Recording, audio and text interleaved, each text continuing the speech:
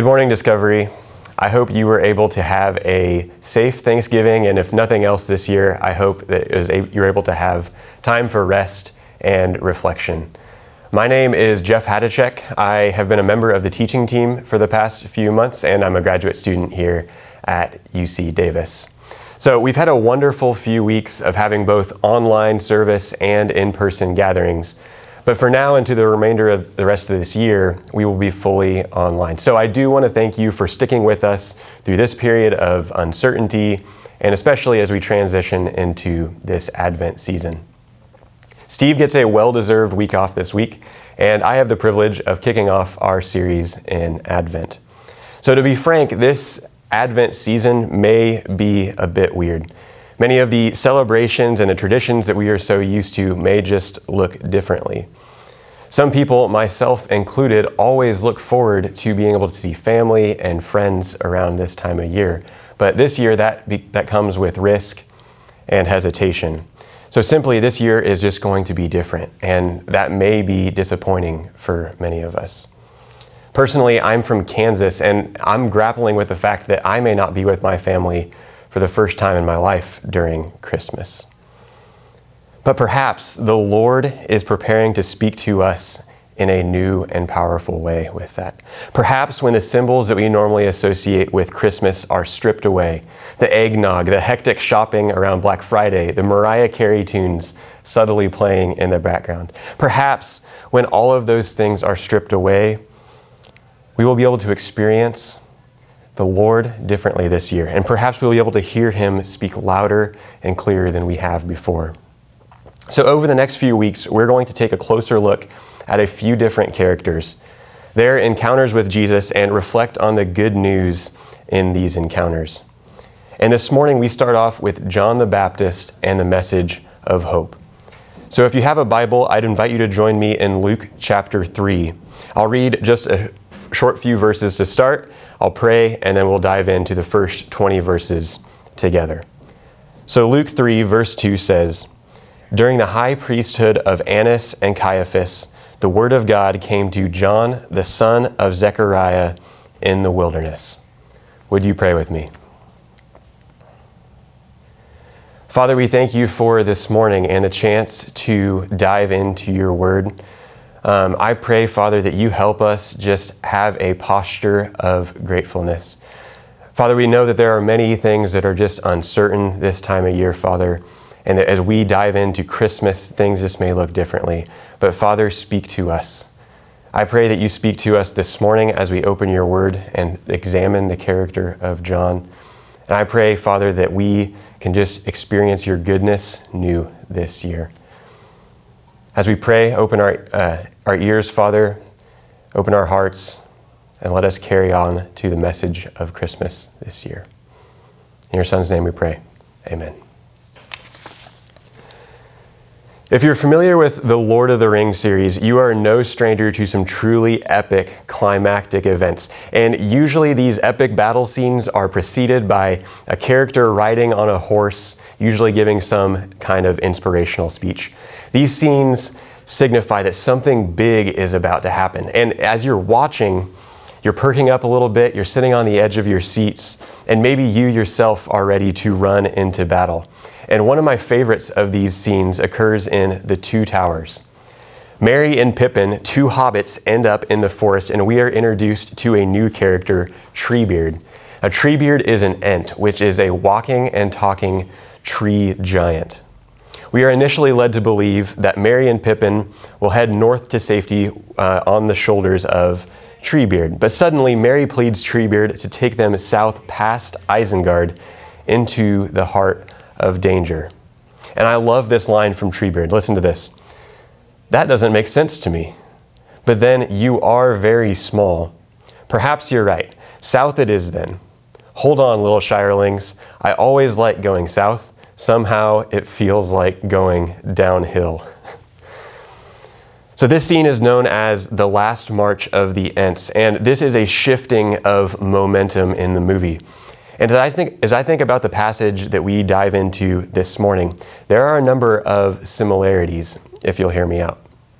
We have an unassuming and even kind of surprising character provide a semblance of hope from the wilderness. So let's dive into the first few verses in Luke chapter 3.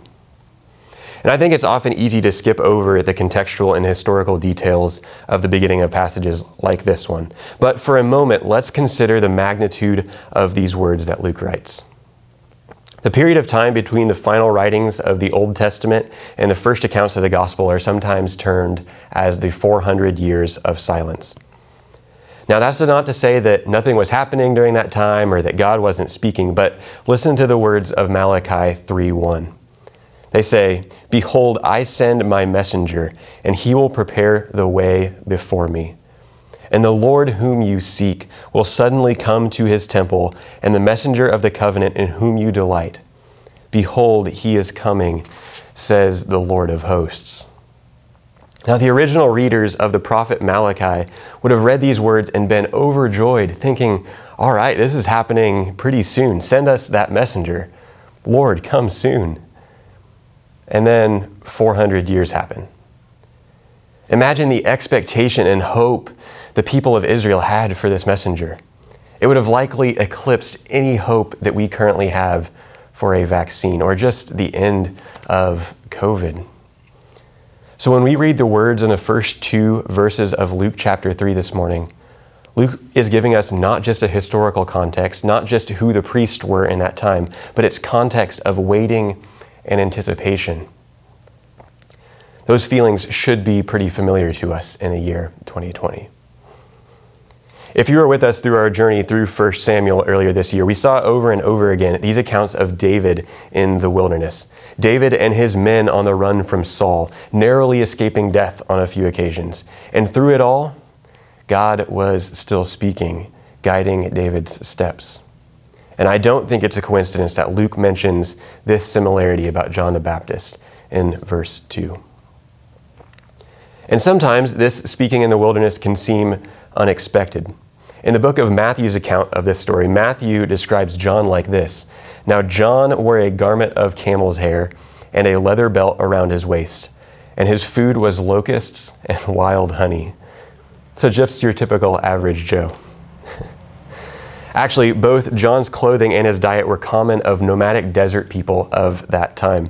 So how unusual is it that the greatest news that these people have heard in 400 years would come from this outsider? I would argue that this somewhat foreshadows Jesus' ministry. Time and time again, Jesus uses unexpected people and unexpected circumstances to advance his gospel. So briefly, let's look at two examples of that. 1 John 4 chapter tells the story of Jesus and the Samaritan woman at the well. So let me read just verses 28 and 29 at the end of their interaction. So the woman left her water jar and went away into town and said to the people, "Come see a man who told me all that I ever did. Can this be the Christ?" This would have been a shocking message to hear from anyone, but to hear it from a Samaritan woman would have been truly unprecedented. The second scene that I want to look at is from John 12, and this scene is known as the triumphal entry. I'll read verses 12 through 15. So the next day, the large crowd that had come to the feast heard that Jesus was coming to Jerusalem. So they took branches of palm trees and went out to meet him, crying, "Hosanna, blessed is he who comes in the name of the Lord, even the King of Israel." And Jesus found a young donkey and sat on it, just as it is written, "Fear not, daughter of Zion. Behold, your king is coming, sitting on a donkey's colt." The King of Kings, the Messiah, he does not come with sword and spear, but comes riding on a donkey. That is a surprising event, to say the least. And the prophecy coming through John the Baptist is just one of the first of these surprising works done in the gospel accounts. So let's put all of this together for a second. The prophecy comes through Malachi about this messenger, about this forerunner of the Lord. The people wait expectantly for 400 years. And finally, after all of this time, this messenger comes through this outsider, this desert nomad. So what's the purpose of this, and what's the takeaway for us this morning? I think that we can be reminded 2,000 years later that even in the wildest of circumstances, maybe even the circumstances that we are living right now, when our lives may literally be threatened, we can have hope because God still speaks. He's still progressing things towards His kingdom. It might just be different than we anticipate or what we expect. Next, we should look at the statements that John actually makes here, because as we discussed, this is God speaking through John's words here. And I think it's a fair question to ask, how is there good news in a phrase that begins, "You brood of vipers"? Well, John goes on and offers commands like this. He says, "Share your tunics with those who have none." And to the tax collectors, he says, "Collect no more than you're authorized to do." And to the soldiers, he says, "Do not extort money from anyone by threats or by false accusations."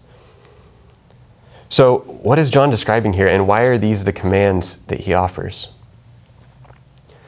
Well, much of what we discuss this morning will be reasons to have good news, have a good hope. But I also think it's important to step aside for a moment and to name a few things that are hopeless.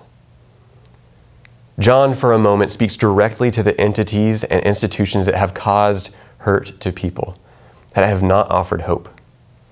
These folks, historically, who use their position within the government to manipulate and advance their own gain.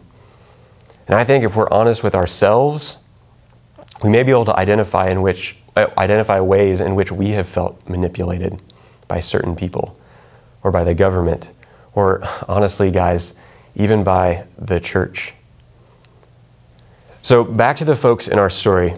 But we can probably assume that there was no opposing force that would have stepped in to prevent these things from happening.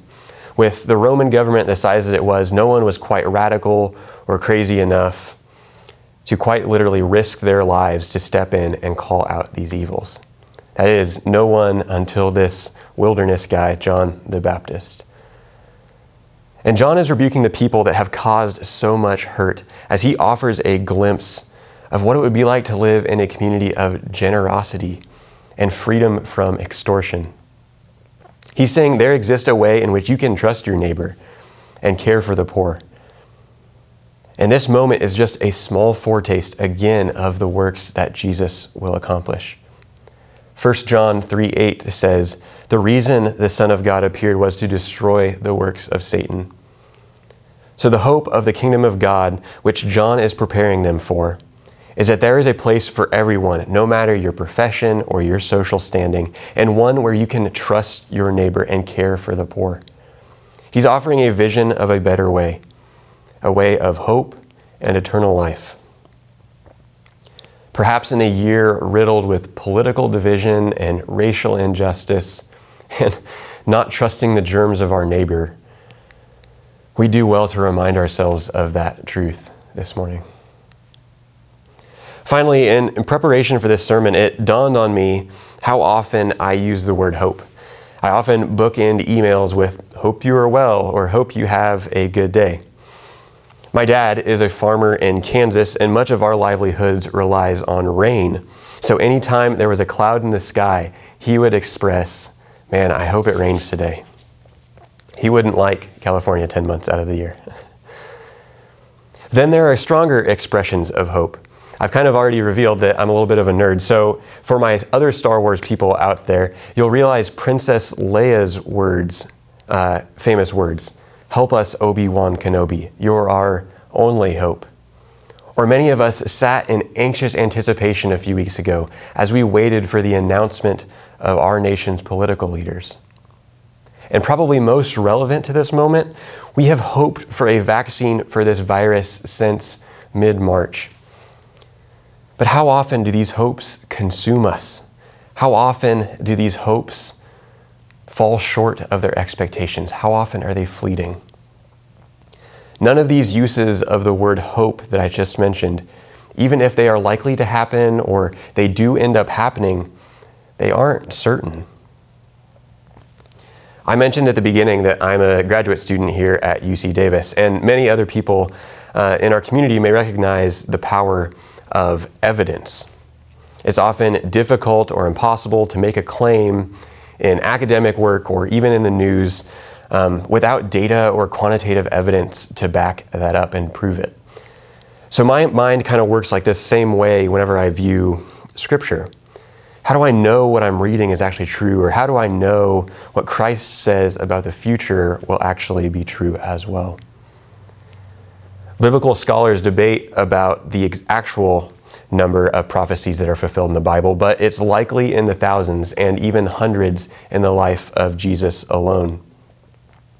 So what we have here are hundreds of data points of evidence that God is faithful to his promises and Jesus is who he says he is. For me, this is incredibly good news and gives me a sure and confident hope. And this is the same guaranteed hope that John is offering here when he says, "He who is mightier than I is coming." Jesus promises in John chapter 10, "My sheep hear my voice and I know them. They follow me. I give them eternal life and they will never perish, and no one will snatch them out of my hand." We can be sure that just as the Lord fulfilled his promises through Scripture in the past about sending a messenger, John the Baptist, that he will surely bring his full work to completion and remain faithful to the covenants, even the ones that are yet to be fulfilled, as we wait and hope with anticipation. As we begin this unique season of Advent, and as we consider and reflect on the events of this last year, let us just remember that we have a hope that is firm and eternal. And also remember the good news that came to John, came through John, came in a surprising way, through this strange wilderness guy, John the Baptist, who eats locusts and wild honey. As we head into a continued season of confusion and uncertainty, have trust that God spoke before, and he surely will speak again and find new and unique ways to advance his mission. As we wait with expectation this Advent season, let us remember that our hope and what our hope should truly be in, not for gifts under the tree or the traditions of Christmas. 1 Peter 1:13 says it like this: "Set your hope fully on the grace that will be brought to you at the revelation of Jesus Christ." We've sat with disappointment and sickness and separation from our plans throughout this year, and that will only continue this Christmas season. So this morning, I just simply ask, what is your hope in?